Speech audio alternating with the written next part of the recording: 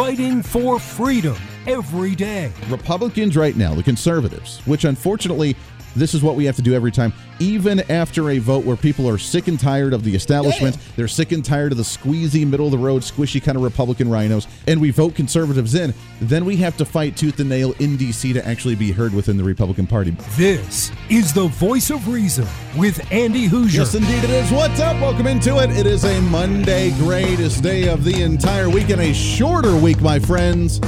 You see the light at the end of the tunnel. Thanksgiving right around the corner, and I have good news for you. I have solved my problem with the Thanksgiving turkey. I have solved my problem with the Thanksgiving eating. I, my friends, have solved the problem with the Thanksgiving gorging that leads you into a food coma while you try to watch NFL games or try to ignore the mass amounts of people that are around you during Thanksgiving, whatever you end up doing. You have now a solution, my friends. Apparently, there is now a new pill that you can take to not eat more food than you need to on Thanksgiving. Wow, who would have thought? You don't need self-control at all. We're going to rely strictly on the pharmaceutical industry to do it for us. Oh yeah, I'm serious. The Associated Press, they're out now. The new anti-obesity pill that has come out called Wegovy. All you got to do is take a pill of Wegovy, and it limits the amount of food that you want to eat, and no longer do you have those cravings to gorge yourself. No longer do you have to worry about overeating yourself, gaining weight for the holidays, taking that food coma nap during the friends and family time over, having to miss any of your football game. All you got to do is take the anti-obesity pill, and therefore you will thrive, my friends. Welcome to the world where you have no more self-control. You have no more of your self-reservation. Just gorge yourself. Totally cool. And just take that pill, and that way you can take care of it yourself. I love this.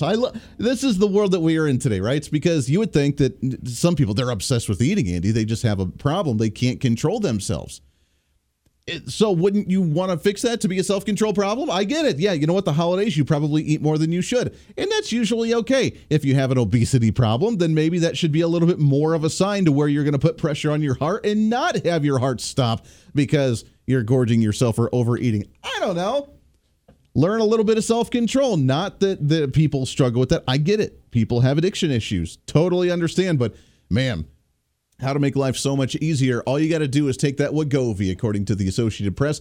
After one individual lost nearly 100 pounds using medications, including Wegovy, a powerful new anti-obesity drug, they say that the, quote, food noise in her head is gone and very quiet. Quote, last year it felt so lovely just to be able to enjoy my meal, focus on being with friends and family, and to focus on the joy of the day. It was a whole new experience. Millions of Americans, this almost sounds like an ad from the Associated Press, millions of Americans struggling with obesity gained access to a new generation of weight loss drugs. They say that the experience is becoming more common and more noticeable at the times when the year is the time of cooking, eating, and a sense of abundance can define and heighten gatherings of loved ones and friends. Medical experts and consumers say the drugs are shifting not only what users eat, but also the way that they think about food as well. There it is. No longer, my friends, do you need to worry about that overeating or gaining weight during the holidays. Just take the anti-obesity pills and it changes your thoughts for the day. Wow. I know what I'm doing for Thanksgiving now. I'm going to eat so much ridiculous food. It's insane, right? Welcome into the show. We got a lot to get to today. We're going to have fun over the next couple days with Thanksgiving. We'll still talk about a lot of issues going on, but we are going to have some fun as well leading up to it. I want to ask you the question, which you can send me the message all over social media at Hoosier Reason, HOOSER Reason, or at HoosierReason.com on your favorite Thanksgiving dish. I still have the question out there, how many people still eat the cranberry sauce? Because cranberry sauce, I don't see it as often, and I've never had the canned stuff, but my grandma's cranberry sauce was amazing, and I eat it once a year, and now I think I have the recipe. My grandma's in Ohio, so she can't really just make it and bring it on over. She's in Ohio, so I think I have the recipe, and I need to make it this year because that's something that we don't usually have. Got to give it a try. All right, coming up on the show, bottom of the hour, I'm going to slaughter her name, and I feel absolutely horrible about it. Kristen Van Uden. She is the author of the book When the Sickle Swings, as she talks about persecuted Christians in communist nations And are we on the same path here in the United States with the ongoing, I know the Democrats are already like, oh, the virtual signaling already begins and all the culture war already begins because the Christians always believe that they're under attack during the holidays. And I'm not saying that we are right now, but I am saying that there's an ongoing attack worldwide with certain religions, whatever religion that may be. Jews are obviously being persecuted in the Middle East. Christians being persecuted in China. I did see a headline just a couple days ago about a church of about 30 individuals being arrested because, well, they believed in the Christian faith and they were being persecuted. So is that ongoing in the world? How bad is it? And what can we do to try and bring awareness to that issue? We'll talk with Christian about that coming up at the bottom of the hour. Also, today is a very big day. Today's a big one. We need to bring awareness to what today is if you're not aware. What's trending today? Today is a very big day. We need to celebrate. We need to sing happy birthday to the individual. Let's go into the Biden basement. I mean, that's where he is. He can't get out of the basement now because he can't lift his feet enough so he just kind of shuffles around. Maybe he's got an elevator in his room. I don't really know. But nonetheless, happy birthday to the so-called president of the United States, Joe Biden, getting his marching orders from Barack Obama still, and still trying to live the glory days in the Oval Office while he can't remember his name half the time, mumbles around in every single speech, can't take any questions from the press, and makes about a 10-minute speech and then shuffles back off into the Air Force One, where he takes a nap and sleeps for the rest of the afternoon. Happy 81st birthday to the president of the United States. While many are concerned about his age, even on the Democrat side of the aisle, they're trying to bring in Donald Trump as well because Donald Trump's getting up in age as well, and maybe we shouldn't have such old leaders of the free world, as Joe Biden is the oldest president in American history. And I will say, while we've seen some catastrophes and disasters in Washington, D.C. regarding the old age of individuals, from Joe Biden not cognitively there at all in any way, shape, or form, with Dianne Feinstein, who just recently passed away at the age of 90 while still in office, no clue what she was doing while during the latest hearings that we heard and the audio that we had of her just mumbling on and just ranting on about something when all they were trying to do is do a roll call. We have Mitch McConnell that just freezes up during press conferences, although his team says that he's completely healed. He's rehydrated again. Everything's hunky-dory. I failed to see whether that's actually going to solve issues or not, but nonetheless, we've seen some age issues happen in Washington, D.C. And I guess while that happens, I would respond by saying I don't know that it's necessarily an age issue, but it's an ability issue. Can you do the job? Are you physically able to do the long hours that needs to be done in Congress when you're debating bills and staying in Congress until 1, 2, 3 o'clock in the morning to vote on issues? Are you physically able to do that? Are you physically able to travel back and forth between Washington, D.C. and your districts to talk to town halls, talk to people, keep a cognitive ability to hold those thoughts and actually the memory of what you discussed and be able to take them back to D.C. to fight for those issues? Are you physically able to handle that task, and are you cognitively able to handle the task? And while they're trying to say, well, Donald Trump's almost as old as Joe Biden, I think he needs to be out too if you're talking about old age, he can handle it. In fact, he's still that type A personality that gets about 3 to 4 hours of sleep and goes to massive rallies that bring in 30,000 people and then shows up in court and fights a court system. So as of right now, he's not proving to be cognitively not there. But I wish that the progressives would hold the same level of standard that they did to Donald Trump by having him take a mental test and an IQ test to make sure that he is cognitively there. I wish they would do that with Joe Biden, but obviously that's not going to happen because, oh boy, that would be bad. That would be really bad. So that's not going to happen. But of course, now he's turning into just Mr. Creepy Joe, where of course he had to go out during the weekend and talk to a 6-year-old girl trying to play Mr. Nice and Mr. Old Grandpa, just lovey-dovey, I love the young kids, and kind of turned it into a creep fest. You know, by the way, I'm all Navy, but I was appointed to I was going to go play at the Naval Academy until I found out the other guys in the backfield were a guy named Roger Staubach and Joe Bellino, so I decided to go to Delaware. But our son, so I always used to root for Navy. Thank you, and I love your ears. Whoa. I love them. They're really cool. What's your name? Catherine. Catherine, what a beautiful name. That's my mommy's name. Well, nice to see. How old are you, 17? 6. Yeah, I get what he's trying to do. Again, she had little ear things, like little bunny ear things on her head. Oh, those ears are really cute, trying to be Mr. Relatable. Remember, these are the Democrats that don't relate to the common folk. Hillary Clinton had to take classes on how to be relatable to her constituency. That's the elitism that's showing right now, trying to show how cute this little girl is. Oh, those ears are super cute. How old are you, 17? Now, again, understand what he's trying to do. I'm not going to mock him and make fun of him for doing that. At the same time, this is coming from a guy who likes to sniff the hair of little girls and who likes to talk about kids like sitting on his lap and rubbing his hairy legs. So I would be relatively careful with what you do here, Mr. Joe Biden. I know it's your 81st birthday and you're loving the fact that you're getting older, but you've now started to cross the line between like being the happy Uncle Joe that just loves little kids just in a lovable manner to now you're turning into the creepy old guy from Family Guy. Yeah, just watching the kids walk by trying to drop off the newspaper in the front door. You've crossed that threshold, Joe Biden. You got to be pretty careful about that. Nonetheless, I guess I would sing happy birthday in like Marilyn Monroe style, but I have standards, so we're not going to do that. Let's get into what's trending today, shall we?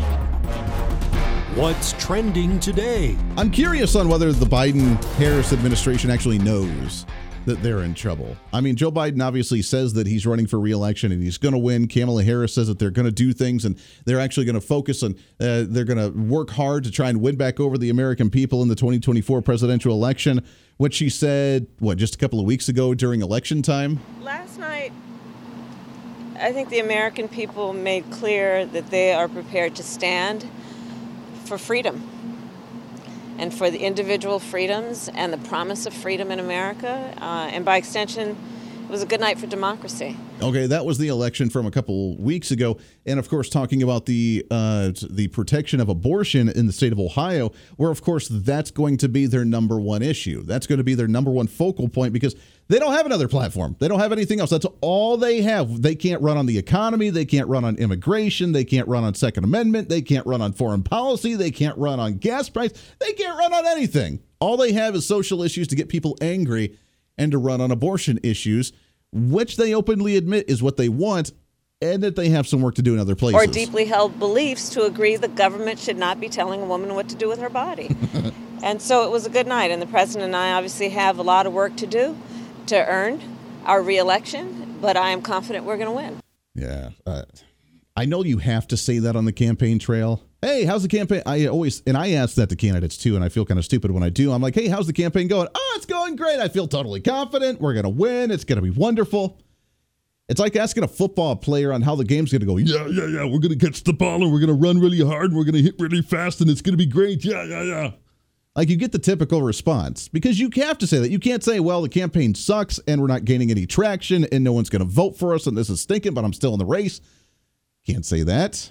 So, of course, they have to say that, but their poll numbers continue to dwindle. Kamala Harris is still ranked as the most least approved vice president in American history since polls have been taken.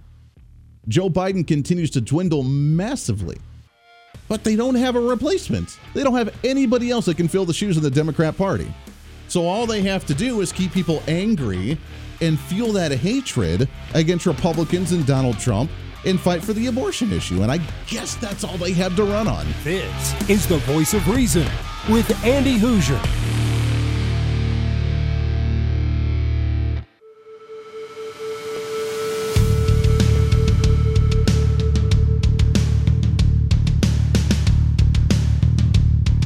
Fighting for freedom every day.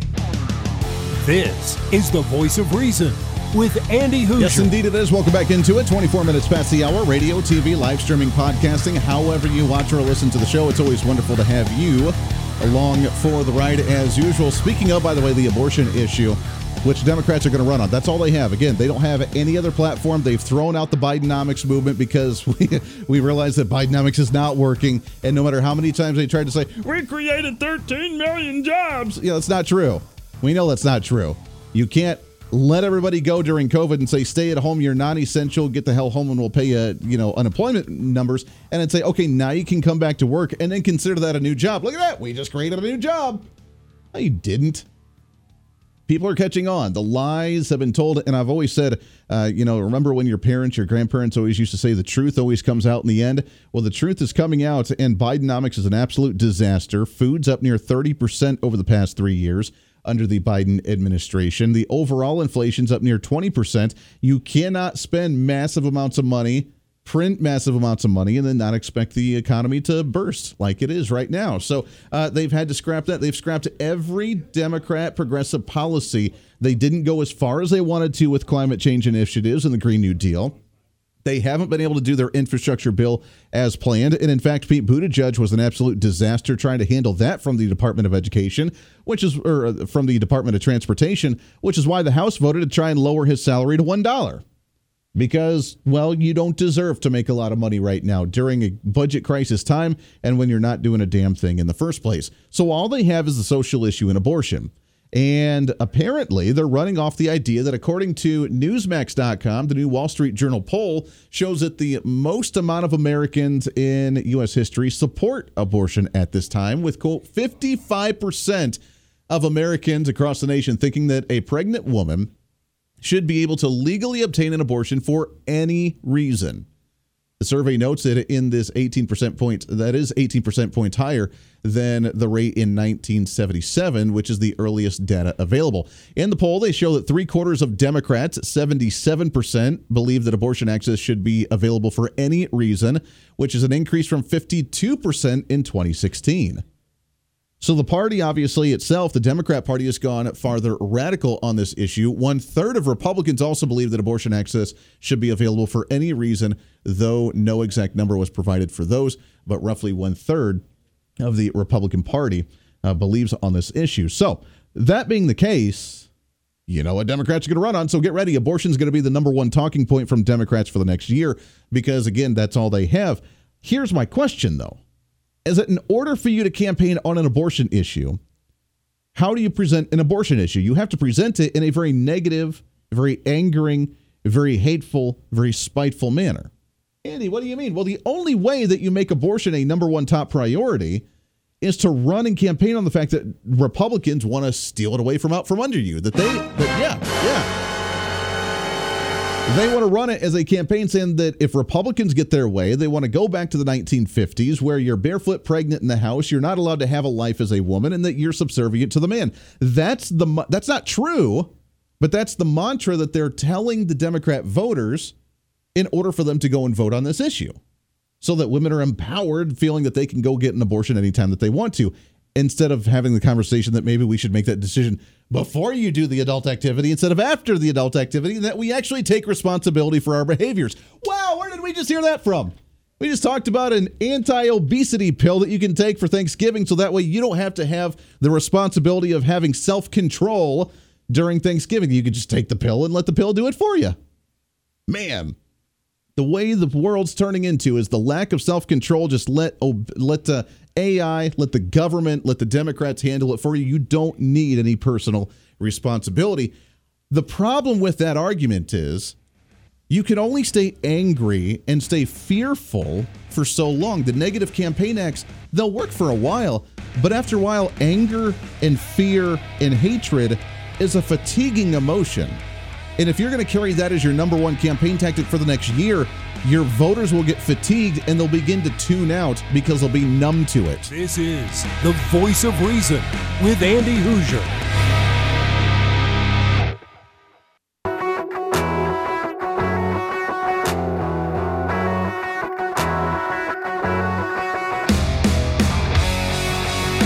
When Reason meets radio, this is the Voice of Reason with Andy Hoosier. Yes, indeed. Welcome back into it. We are moving right along through a Monday today. Can you believe it? Thanksgiving right around the corner. So hard to believe how crazy it is. We'll talk about some more of the elections right around the corner, because remember, now that we're officially in election mode, you're going to hear nonstop campaigning from all of them.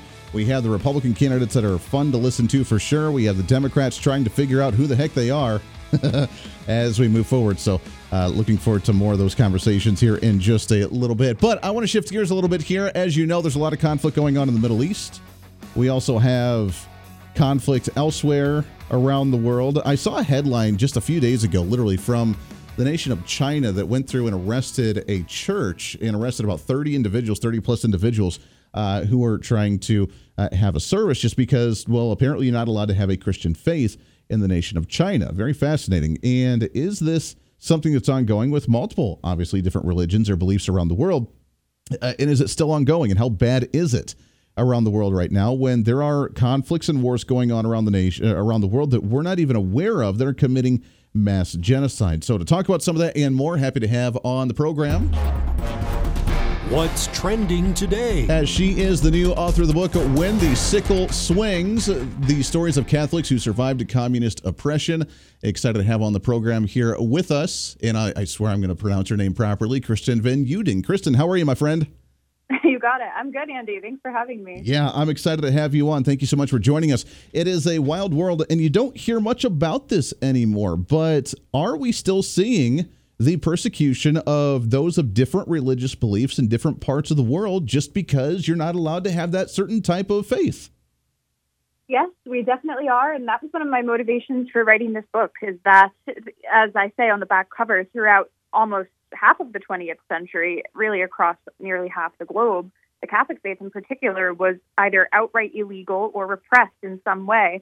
And this is something that is slowly leaching out of the collective consciousness. So, of course, we still have communist countries today. The church in China, as you just mentioned, still suffers under this yoke. Cuba, which is a country that I profile quite in detail in the book, is also still a communist country. And beyond that, these stories from these last 100 years, really since 1917, when communism was enshrined in a state really for the first time with the Soviet Union, these stories are something that are quickly being forgotten. And so many of these in the book are taken down for the first time. Some are ones you may have heard of before, but in a new way.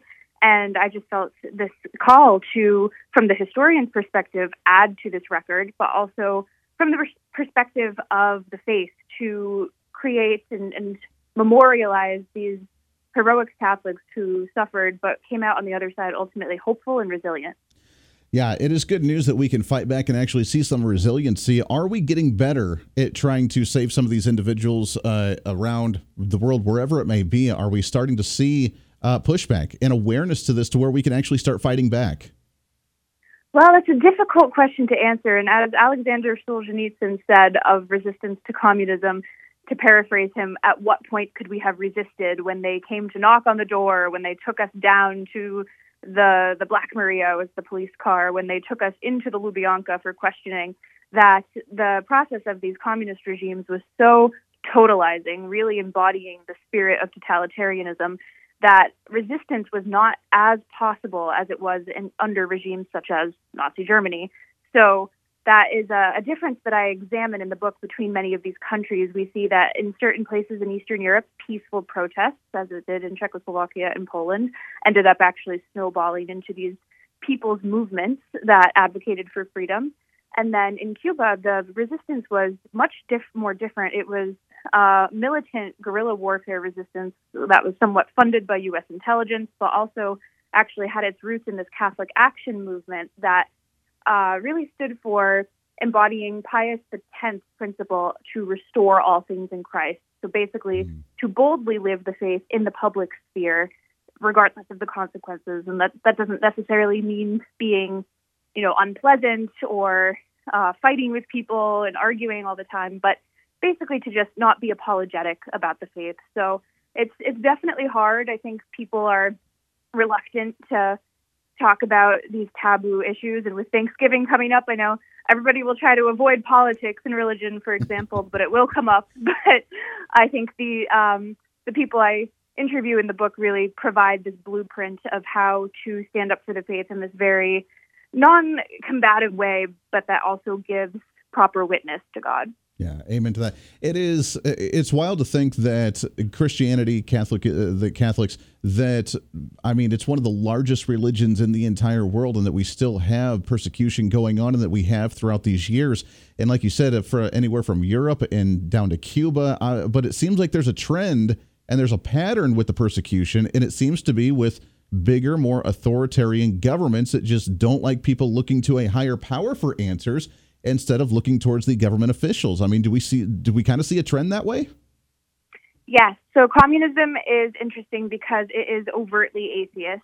So the famous quote of religion as the opiate of the masses, and as Stalin later said, that he sought to be the engineer of souls.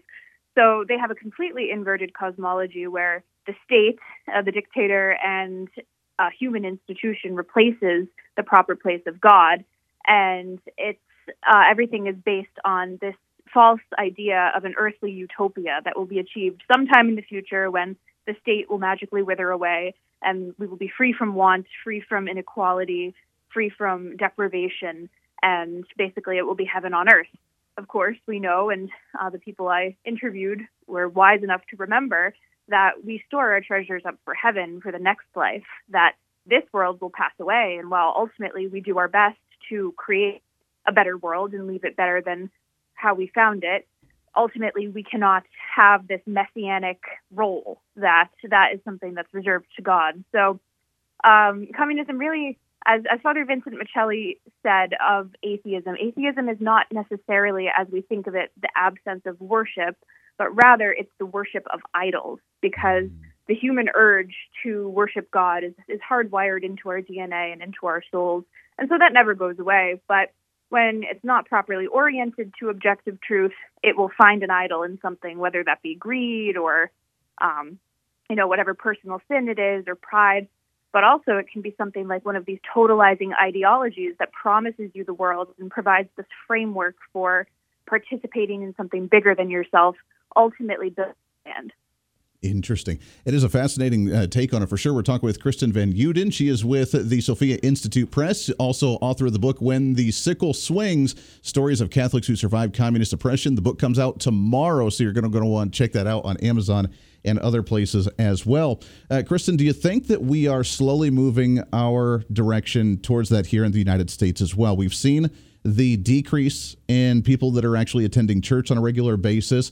And like we just talked about, we see the polls that show that as government continues to grow, those that believe in a higher power continue to dwindle because of that focal point in the central government. Are we on that trajectory here, do you think, in the United States?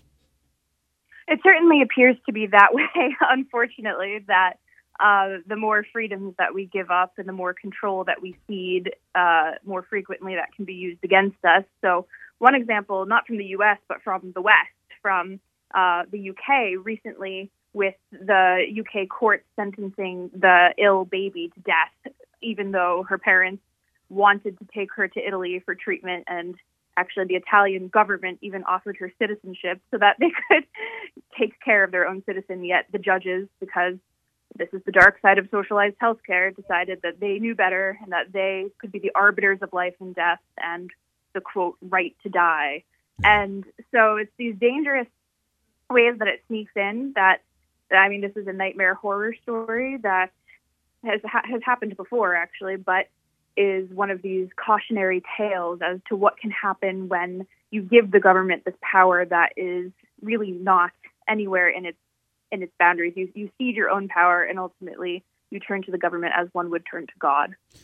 Yeah, we see that trend happening quite often now. I can only imagine some of these stories. I can't wait to read the book and actually read some of these stories of what people have gone through and how they survived some of this, which is fascinating. Where do you think right now is one of the worst places for religious liberty, and especially for Christians and for Catholics? Is it still the Cuban area? Is it now China? We just read the story about the arrest of a Chinese Christian church where people are arrested there. Is that the focal point? Because they are essentially a communist nation right now, and I think that we're seeing the social credit score and the government centralized power really take hold in that region right now. Yes, it's hard to beat North Korea in terms of human rights violations, but China is definitely one to watch. I do discuss in the book how the national church situation that we see with China right now has its precedent in the communist countries of the 20th century. So it happened to a certain degree in Czechoslovakia, actually, with a national church. So just a background on what that exactly means. In China, there is sort of the shadow church, the national church, that unfortunately seems to be supported worldwide, even from voices within the Vatican sometimes, that basically cedes to the communist government the power to appoint bishops and to promote party men who are favorable to their positions and basically to usurp this power that rightly belongs to the church. And this is, when it's taken to its full conclusion, a schismatic act. This is kind of what happened with Henry VIII in England, where he declared himself to be the head of the church rather than the Pope. And interestingly, this occurred in Czechoslovakia, where there was a national church, and about 11% of priests defected to this church, and they played along with the communist agenda, and because of that were promoted to positions of power, and they were allowed to keep their church buildings and kind of went along to go along. But the remaining majority of the clergy refused to take this deal, and they remained loyal to the faith and to the Vatican instead, and they had to go underground. So this is what we see in China with the current underground church, where those who refuse to budge even an inch, unfortunately, cannot really openly practice the faith and have to do so in secret. How scary. How scary. Kristen, we got to take a hard break here. Hang on the line. I want to continue this conversation when we come back. It's When the Sickle Swings. You can find it on Amazon, other places as well. Stay right here. With Andy Hoosier.